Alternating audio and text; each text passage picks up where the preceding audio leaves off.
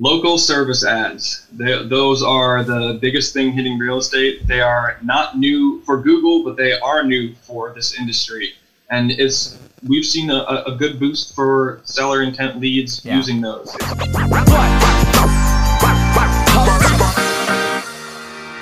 What's going on, Marketing Stream viewers? My name is Jason Pantana, and we are re-spinning this Marketing Stream show where it used to be a live Q&A, but I'm going to redo it. And this time I'm asking the questions, and I'm talking with industry experts, subject matter experts in various marketing-related roles. We'll talk about email marketing with some experts, PPC marketing, online ads using Facebook, brand building, just different specific niches and subjects in the marketing space with different experts. And today we're talking Google Ads. I am with PPC expert, founder and CEO of Greenlight Technology Solutions, Josh Frankel. Now, Josh is a wizard when it comes to PPC ad campaigns, specifically for real estate agents. His company runs online Google ads, Bing ads, things of that effect for real estate agents. They focus on generating leads. He's been doing it for a long time with a lot of different companies and now with his own. And then most recently, he just joined forces with Ylopo as a lead architect running PPC campaigns for Ylopo. So today we're going to talk about keyword planning. We're going to talk about all the different ad products that Google offers, like display network ads, like Google search ads, like YouTube ads, in-stream ads, all those different things. We're going to give a pretty high-level, broad brushstroke of what they are. We'll talk about the personalized ad changes that occurred because of all the fair housing stuff affecting Google now. And we're going to talk about conversion tracking, hooking it up to your website so we can really get the best results in your ad campaign. So without further ado, let's jump into this interview with Josh Frankel. Josh, thanks so much for coming on the show, man. I'm super pumped to have this conversation, going really in-depth about pay-per-click, Google Ads, just advertising online from the standpoint of being a practitioner and expert. So thanks, man, for coming on. I'm really happy to get to talk to you today. And thanks for having me. I'm excited to just explain more about PPC and let you and some of these agents know a little more detail about how it works. Awesome, man. All right, well, I got a bunch of questions for you. And first one out of the gate, let's just keep it simple. For the viewers watching right now, could you share just kind of a quick outline, specifically looking at Google? What are their different ad products, different types of Google ads? And from your vantage point, what's the best or intended use of each of those different products, just as a starting point today? Sure. Well, there's a ton. Google Search is the main campaign. That would be targeting a specific phrase that somebody actually types into their search engine. They'd see, like a text ad go through to your website. I think the best use of that is for a lot of things for real estate. You could do buyer leads, seller leads, branded leads for, typing in your actual name onto Google and making sure you're on the top of the page. There's also Google Display. That is usually an image ad combined with text. Sometimes it can be an interactive ad that kind of looks like a video. Those ads would appear on Google partner sites, other websites, when you're scrolling on whatever, ESPN, and you see a little article on the side or a picture on the side for an advertisement. That would be a Google Display ad. There's also shopping campaigns. I'm sure a lot of people see those when you type in, any product, you see a listing with a price. Those are for direct to consumer products, not so applicable in real estate. Right. There are also YouTube ads, a video that appears either before or during a YouTube video. I think those in real estate specifically are great for branding and awareness. A lot of, I'm not sure how many people actually watch a super informational ad, but once you've actually gotten them, if for a retargeting purpose, if they've clicked on your website, having a branding ad on YouTube to let them know a little more about you is usually a pretty good idea. This isn't an ad product, but I think it's something a lot of agents should have is a Google My Business. When you type in a business name onto Google search, you'll see this for almost any industry. It's got an address, a picture of the business or a picture of the person who owns the business, along with a call number. That is super important to have. And having a Google My Business links to another Google product, which is called Local Service Ads. These are brand new to real estate. They're awesome. What that does is it takes the picture from your Google My Business along with your reviews and phone number and puts it in an advertisement at the top of Google. Those are for more seller intent ads rather than buyer. And again, those are brand new. So excited about what those will bring to the world of real estate. Yeah, absolutely. And then the last thing is remarketing. For all of the campaigns I just described, you could do a remarketing campaign. So for someone that engaged with your ad, went to your website, but for whatever reason wasn't ready to convert yet, we could remarket to them in another way. for most agents or anyone doing PPC, we would install a piece of code on your website. That code would track people. For people that, again, clicked through, didn't sign up, weren't ready to convert, you could then re-advertise to them in a bunch of different areas on Google Display, with YouTube ads, whatever you choose. Nice. So just what I heard in terms of the different Google ad products, there's Google Search, which is the bread and butter of Google ads. I go to Google, I say homes for sale in Nashville where I live, and then bam, I see ads at the top of the results page. You talked about the Google Display Network ads, which are banner ads with text, and sometimes they turn them into lightweight motion videos where there's text and images that scale in and scale out and move and all that kind of stuff. But they're just ads. The banner ads, when I'm surfing the web, I see them all over the place. And those are Google Display Network ads, typically. Yes. Third product you mentioned was shopping, which is more e-commerce, direct to consumer. So if I'm shopping for furniture or something like that, I'll usually see ads or things along the top where it's specifically for shopping. Doesn't really apply to this audience that we're talking to for the most part. And the last one you said was YouTube ads, which I can't remember if you went into detail. Is there more than any? Is it just the in-stream ads, the ones that play and you can skip the ad, or are there other types of ads too? There are a few different types of ads. You can do a 5-second non-skippable video that would appear either before or during a YouTube video, depending on the length of the video. You can also do a 15-second skippable ad where after the first 5 seconds, someone would be allowed to skip. Yep. For the most part, I would try to stick to a 5-second video. Anything that people can skip, they might, and they're not going to get the information. Yeah, and so they have they have the 6-second bumper too, which is a non-skippable, and you can do it for 6 seconds, right? Which is kind of like I see Liberty Mutual and different insurance companies running those ads on me all the time. What about, I don't know if this is where you focus your expertise, what about video discovery ads? Do you do much with those on YouTube? Not too much with discovery. I don't find it super applicable to real estate. Okay, cool. And then I also, when I'm inside the Google Ads portal, which for anybody watching, it's ads.google.com. I sometimes, when I'm choosing the ad product, I see that top shelf where it's like search, display, shopping, video, which is YouTube. But then I see sub variations like smart, local, discovery, and I see all those different ones down there. Can you talk about what those things are, just for the sake of knowing what they are? Sure. Well, smart campaigns are auto-generated campaigns, and the other things underneath those, like local, and those tend to be auto-generated or interact with smart campaigns. So a smart campaign would be for someone in real estate. Google would actually create ads for you. They would choose keywords to target. They would write ad text. This is applicable to any of their campaigns. You can do a smart search campaign, a smart display campaign, a smart shopping campaign. Personally, I don't tend to be a fan of a lot of the stuff Google pulls in with that automation, but they are available for people that aren't necessarily experts in advertising, but might want to get something started. Got it. All right, so talk to us about what are some obvious campaigns that you would say, like, hey, every real estate professional should be running these things. Just different types of whether they're search, display, YouTube, whatever, just obvious campaigns in your book that you think agents should work to get in place. Sure. The first thing is not necessarily a campaign, but it's that Google My Business. Make sure you've got your photo, your reviews, phone number, everything on Google. Just having that online presence is a definite boost, and you'll get people who search for your name or your business that'll call you without ads. Yeah. For the advertising portion, I would say search is really the bread and butter. I would always recommend, in almost every market, buyer leads. You can usually find them at pretty cost-effective rates, and a buyer a lot of times is going to be a seller eventually. Mm-hmm. So you can kind of double dip there in terms of your ROI. So I would definitely recommend the standard buyer campaigns, like homes for sale in Nashville, and a ton, thousands of more variations of keywords. But that would be, for most agents, what I would recommend. So search campaigns, homes for sale in Nashville or around Nashville, or those types of search terms.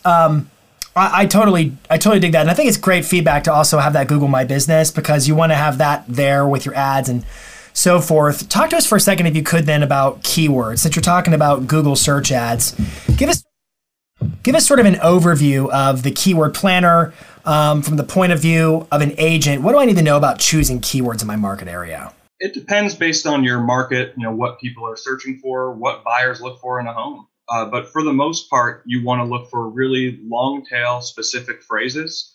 The key is not always, but for the most part, to avoid the shorter phrases that might be either unclear or just general in their meaning. Yeah. I'll use the example of the word balloon. You don't just want to search for house or balloon. You want to search for red balloon or big red balloon. Adding any descriptor or qualifier on there will often, increase the intent.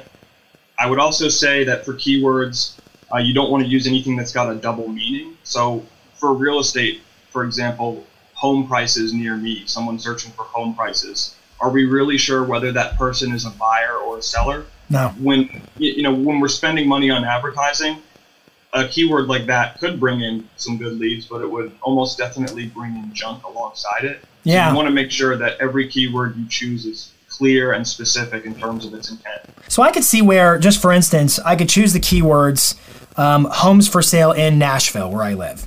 And that qualifier of in Nashville should theoretically increase intent, I would imagine, on a search like that. Or I could just target keywords homes for sale, and then I could build an audience whereby I'm only running that ad in and around Nashville.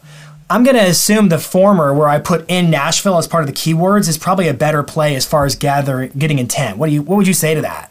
I would say yes, and it would also help you to find buyers that weren't necessarily in your area. You could do a homes for sale general keyword and target just people around the Nashville area, but that's not applicable to every market. Florida, for example, is a state where there are a ton of second homeowners, people that own vacation homes that spend part of the year there. You want those advertisements to be appearing for people all over the United States or cold weather, high income states where people are likely to buy.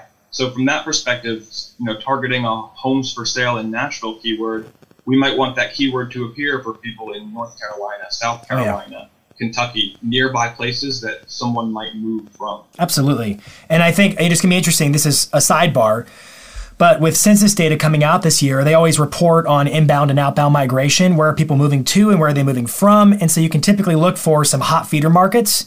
It's usually called the Census Flow Mapper here in the U.S., the Census Flow Mapper, and it hasn't been updated in 4 years, but we're due for it this year.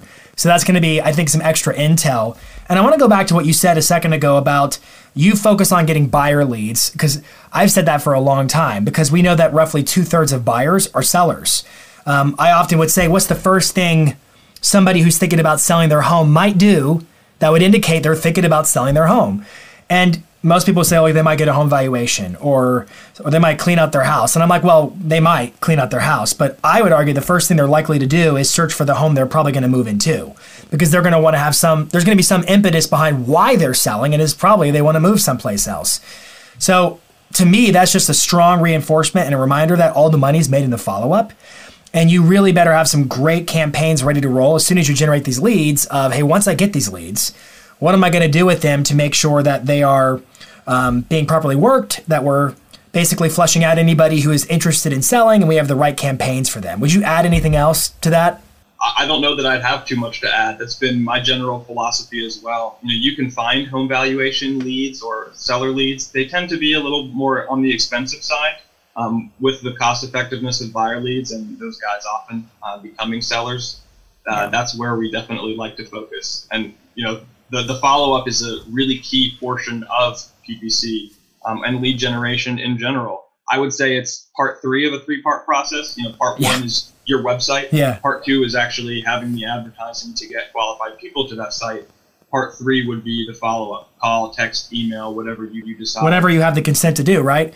Sure. And I know we're in a market right now where inventory is extremely sparse and people are looking for listings. And there are some lead sources that are, I don't want to go off the rails here in our conversation. There are some lead sources that are, expired listings, things like that, where they tend to be focused on sellers, obviously. But I don't know. In my head, I'm like, just give me as many buyer leads as I can possibly manage and put together some great email, text campaigns, whatever it is, and start trying to find the folks who are like, well, we're looking, we'd love to buy, but we got to sell first. Oh, really? You do?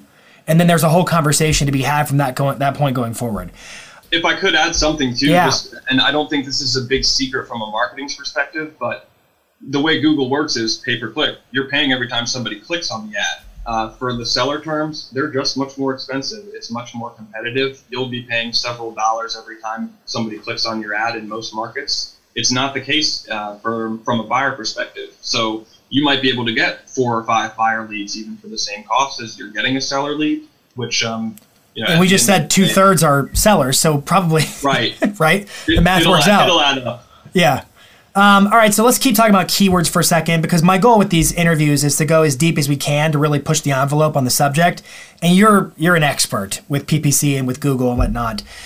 Going back to keywords, can you just briefly help folks understand who are maybe running their own ad campaigns and they don't have somebody doing it for them, or they want to understand better how these ad campaigns work? What's the difference between broad match, modified broad match, phrase match, and exact match keywords? Just so we can really understand, how do keywords and queries work in terms of placing ads on Google? Sure. I'll start with the broad first. Yeah. The broad match will not just bring in what you choose as the keyword, but it'll also bring in outside and complementary services. So I'll use the same phrase, balloon, as the example. If you type balloon into Google and use a broad match keyword, you could bring in red balloon, you could bring in balloon animals, you could bring in hot air balloon, helium, whatever. Right, anything related to a balloon. For a dog, it'd be dog walkers, dog parks, dogs for sale. So if I said, for instance, home, just home, I could bring in furniture, staging, sales, all of it, right? Home renovations. Yeah. Anything that's with the word home or involves that subject. Okay. Broad match modifier would take a specific phrase. So let's use blue balloon. If I chose to target blue balloon with a broad match modifier, what I'm telling Google is I want those 2 words to appear in the search, but they don't necessarily have to appear in that order. So, for example, blue balloon as a broad match modified, that would come up with big blue balloon. It would come up for blue and red balloon. As long as those words are in the phrase, or in the keyword rather, but yeah. Even if they're not in the exact order we specify, broad match modified will pull those up. Is there any I'm sorry, I was going to ask, is there any kind of special, I had read that you have to put a plus the symbol of a plus before the words to do that. How does that connect?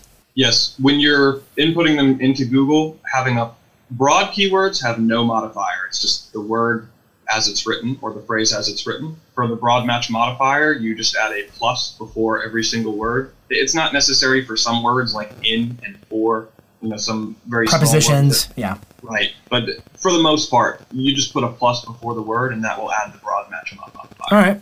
All right, so cool. There's a little bit of overlap between phrase and broad match modifier. So what phrase keywords are is it's like broad match modifier, except what we're telling Google is those words have to appear in the order that we specify. So blue balloon for broad match modified would come up with blue and red balloon.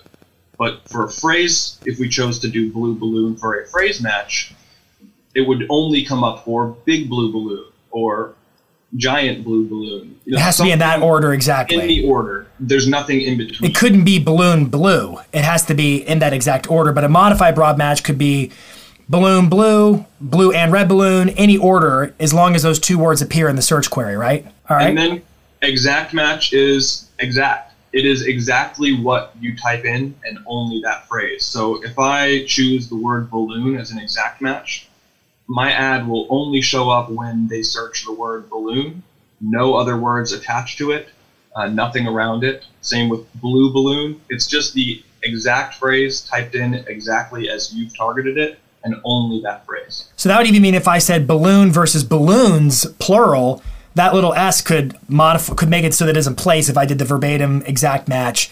And just for the sake of our viewers learning, we said a plus symbol goes before every word of a modified broad match. A broad match, when you're inputting into Google, is just the words themselves.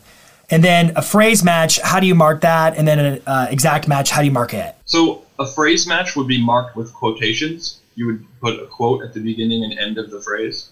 For exact match, it would be marked by brackets. So a bracket at the beginning and a bracket at the end. Cool. And one thing about plurals for exact as well. So Google does actually have some targeting for plurals. Okay. So home for sale and homes for sale, Google will read that as the same word for the most part. There are some inconsistencies. Personally, from a best practice standpoint, I like to target all singulars and plurals just to make sure we're fully covered. But Google does have some algorithms to be able to track those. All right. So When you're running, this isn't one of our planned questions, but it seems like, boy, if you're going to run a search campaign on Google, you got to put a lot of thought and analysis into what are the keywords I'm targeting here.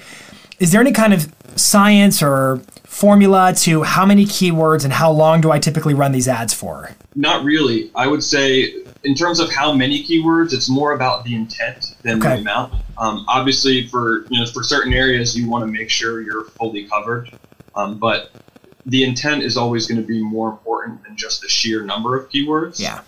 Search volume is another big one. I would say, for really specific phrases in real estate, like 2-bedroom home with pool. That is going to be a very specific phrase, but not a lot of people might search it. So even though we know that it's high intent, there aren't going to be that many people actually typing in that phrase. So you always want to make sure that the keywords you're typing in have enough volume on their own, rather than just, the sheer amount of keywords that are in there. And then what about duration of these campaigns? Is there any kind of thinking behind how long should I run these for?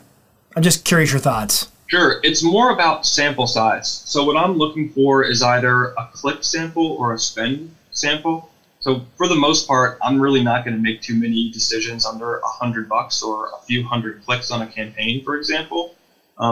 If we can expect an ad to convert at 7%, for example, 100 clicks, 200 clicks, that'll bring in 7 to 14 leads. That's a pretty small sample size. It can let us start to know where things are working and where things aren't. But generally, the larger the sample size, the better things are. And I'm assuming Google gives you some analysis on that on the front end before you press submit to your ad. Actually, no. Google doesn't really give you too much information on how much they think it'll spend until you actually start spending. That's where you would depend on, historical data, stuff that you've already built up in research. How do you get your sample sizes then? Is what I'm trying to figure out. In terms of just determining how long I'm going to run an ad campaign for. You were talking about wanting to make sure there's a certain volume of searches or a certain expected number of clicks. Or is it that you're monitoring it as it's going and then you can turn it on, turn it off, spend more based upon its performance? Well, it's both. So when we're launching something in Google, there's going to be a lot of different keywords and a lot of different groupings of those keywords. So for example, we might have 1,000 keywords targeting the area of Nashville. What I want to see is for each of those individual keywords to build up enough on their own. That'll let us know. So it's kind of a monitor as you go type deal where you're looking for what's working and what isn't and cutting out the stuff that isn't working to focus on the most efficient stuff. In general, though, for sample size, I'd like to work with at least a few hundred. It's maybe arbitrary, but just from what I've seen over managing these real estate campaigns, once you get to kind of a month-ish of data, a few $100s a spend, that's really enough to start to optimize the campaigns and start to really find out what's working in what areas. And then you make the adjustments and then relaunch it and then have a pretty steady, predictable flow of I'm going to get this many clicks, this many people who come to the website are going to fill out the web form, generate this many leads. And then you get your cost per lead and then they go into the follow-up, which is the next thing, right? To work the leads intelligently. This is all super helpful. And this is I would argue, pretty deep for this audience in terms of understanding how this goes. But I got to tell you, I don't talk a lot about running Google search ads because of this conversation, which is just the level of complexity in terms of planning keywords, choosing keywords, optimizing campaigns. It's a whole lot easier just to go push a boost button on Facebook or even use the Facebook Ads Manager. Frankly, I think YouTube in-stream ads aren't that complicated, nor are Google display network ads. But man, these search ads, this is a little bit more science involved from my estimation. And I hopefully this was useful for the viewers who are watching it to get a sense for it. Let me switch gears for a second. We know in 2020, Google updated their personalized ads policies. Specifically, it's had an impact on housing. They're trying to more closely adhere to discrimination laws like fair housing and so forth. What can you tell us about what's happened with Google advertising from a personalized ad standpoint? What do we need to know in the real estate space right now? With the right keywords, it shouldn't affect you too much. So, like you said, Google is trying to become fair housing compliant. They were previously allowing real estate agents to exclude based on a number of demographics, age, gender, household income, that type of stuff. Also zip code targeting by location. So, and I'll back up and say there are two types of targeting within Google. there's the keywords we choose. So we always know if you don't type in a keyword that we choose to target, you're not going to show up for our ads. Right. So that's one method. The second method is through locations and demographics. So we can choose where your ads appear. We can choose a mile radius around a certain location. We can open up your advertising to certain states or the whole United States. And we used to be able to filter down by age and gender and things like that. The second form of targeting is what the Fair Housing Act targets. You can't really do a bunch of stuff by zip code, so I can't post a Nashville ad only in a specific zip code. The second thing is we can't exclude based on any protected class, which is age, income, gender, race, stuff like that.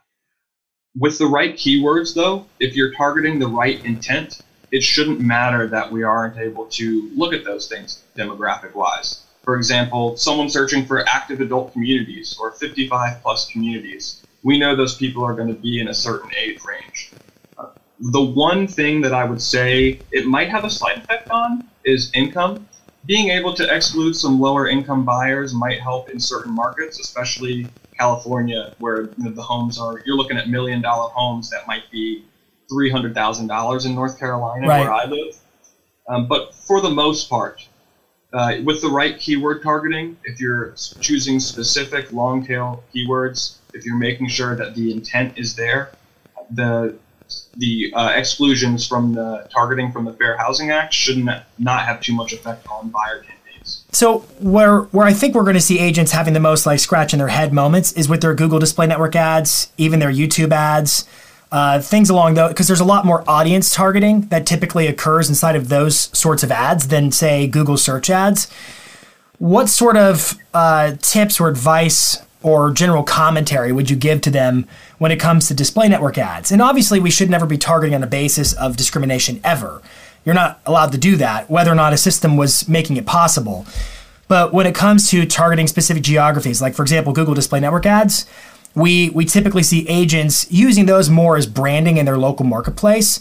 And so geography seems to matter a lot more. YouTube, it can also be the same kind of a thing, using it as branding. And I would go back to an earlier comment you made where you see YouTube as a really powerful branding tool. I agree. But with branding, there's typically a geographic overlay or some type of audience targeting. Do you see that having sort of any clashes with these new personalized ads rules? No. You just can't type in an individual zip code, but if you want to type in, for example, a 50-mile radius around a city that encompasses those zip codes, that's perfectly fine. What's the minimum radius? Do you know? I believe it is 25 miles. Is it 25? Okay. But I think you can even go lower in certain instances. I know we've gone as low as 10-mile radiuses. I think I've seen 3 get approved before. Yeah, I don't want to be quoted on that, but that seems to be varied. And I guess, let me say 25 miles is the lowest that I would personally use for some of these, but we have definitely seen them go lower. Yeah. Well, with Facebook, it's, their special ad categories. It was a straight, nope, you can't go below 15 miles. And it was just a clean break. Google seems to be more of a, it depends answer. Because we've targeted cities where we just type in the whole city name and it's smaller than that area. Sometimes a city can be the size of a zip code, but that seems to be fine. Right, and it's a weird, it seems to be, I guess, a weird exclusion to make that you can't type in an individual zip code, but you can still target cities. And, they appear to be trying to protect against redlining because it was on the basis of excluding certain areas. So there is some thinking tied to it in terms of things that have happened in the past. But I get where it's challenging because when you sell houses in a specific area, you sell houses in a specific area, and that's just the way that it is. Okay, anything else you would say about the whole personalized ads and impacts to watch out for? Because the other thing I would say is with Facebook, inside their ads manager, they basically grayed out the areas that you can't touch anymore. So it's very clear what you can and can't do, but inside the Google Ads portal, it's not. You can still do all the same things, it just doesn't approve your ad, it rejects it. Any advice around that? I would just avoid any demographic targeting entirely for those reasons. Facebook, the reason specifically too that Facebook has grayed out some of those areas is I believe that they weren't actually getting that info from Facebook. They were getting that information from third parties and connecting it to Facebook accounts. The information that Google collects about your age, gender, demographic, income, for the most part, comes from Google or Google partners. Interesting. All right, that's good to know. Let's keep moving along. I got a few more things I want to get through, and I know we're taking. This is a great conversation. I appreciate your time. Can you talk to us about just conversion goals? I know this is a question I get with clients a lot when they're choosing bidding. Let's pretend it's a display network ad campaign or any kind of an ad campaign, and it has their automatic bidding recommendations, whatever it is they think you want. And then it talks about conversions and establishing conversion goals. Can you kind of help us understand what that is so we understand how to navigate it? Sure. Well, as for the specific process of setting it up, that's different based on each client's website and setup. But in general, conversion goals are how we would measure ad performance. So if you don't have a conversion goal set up and we're running lead traffic to your website, we might have a general idea of what you're spending, how much it's generating. Mm-hmm. What those conversion goals do from an advertising perspective, you can see so much data within the actual account with those conversion goals. You can see exactly where somebody searched. You can see the exact keyword or phrase they typed in when they signed up. You can see the time of day they signed up, the day of week. It's a ton of different, even whether they signed up on a mobile phone versus a laptop computer. That data is what helps you really optimize the campaign. Okay. So without those conversion goals, an advertiser would be, for the most part, flying blind in terms of whether something is really working or whether something isn't. Conversion goals are super important for that reason. What I would recommend to every real estate agent who is looking for a website and they want to start lead generation, make sure that website is compatible with any of these three codes: Google Tag Manager, Google Analytics, or Google Ads conversion code. You need to make sure that your site is compatible with that code. That way, when somebody clicks on your sign-up form, actually becomes a lead, or goes to the web page that we choose for someone that converts, we'll be able to track that information, optimize your campaigns, and really find out what's working for you. And I would say too, from my understanding, because the conversion goal is conversions can be part of your bidding. You can bid on a basis of trying to maximize conversions, which means, if I understand that properly, that Google is learning from what people do once they click your ad, go to your website, what actions they do or don't take. Because you've hooked up that snippet or that code on your website, Google actually has optics on what people are doing, and it can automatically be influenced in terms of who it shows your ad to try to get that result to occur more and more, which means your cost per result on your campaign is being driven down by having smart conversions in place. Or smart Absolutely. Goals in place. Yes, and without that conversion tracking in place, you're limited for what you can do there on Google. So, like you said, that Google does have algorithms where you can focus on maximizing your conversions. So generally, even we advertisers will work to optimize and reduce the waste, but Google's algorithms and their learning is also very important in this process. It will start if you have the right tracking in place to automate your bids. Maybe bid a little higher for certain things if they think someone's going to convert.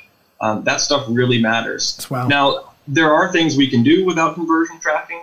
There is a bid strategy called maximize clicks, where we would ask Google to do nothing but get you the most possible people clicking on your ad at the lowest cost. But I don't always find that to be the most effective strategy.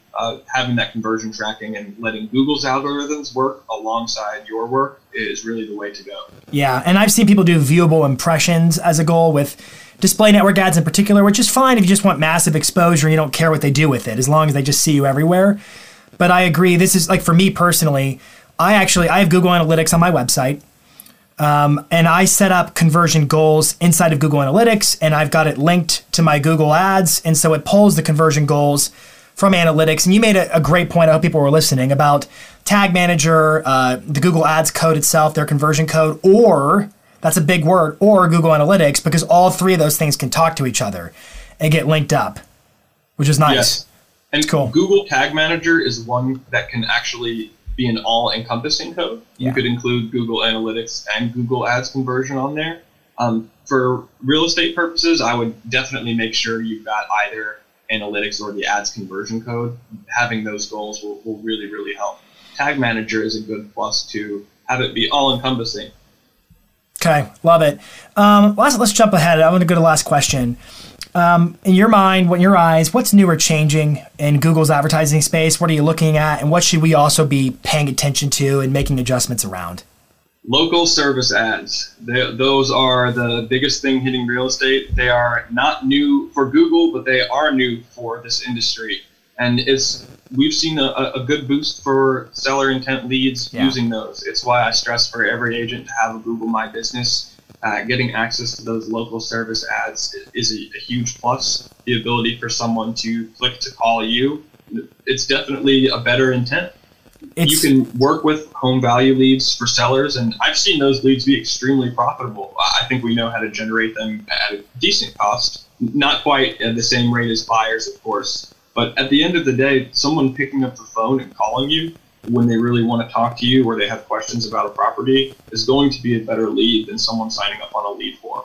Yeah. They are more expensive as well, but LSAs, local service ads, that's the big thing in real estate. That's a big thing for Google moving forward, and I'm really interested to see how it affects the advertising landscape. I am too.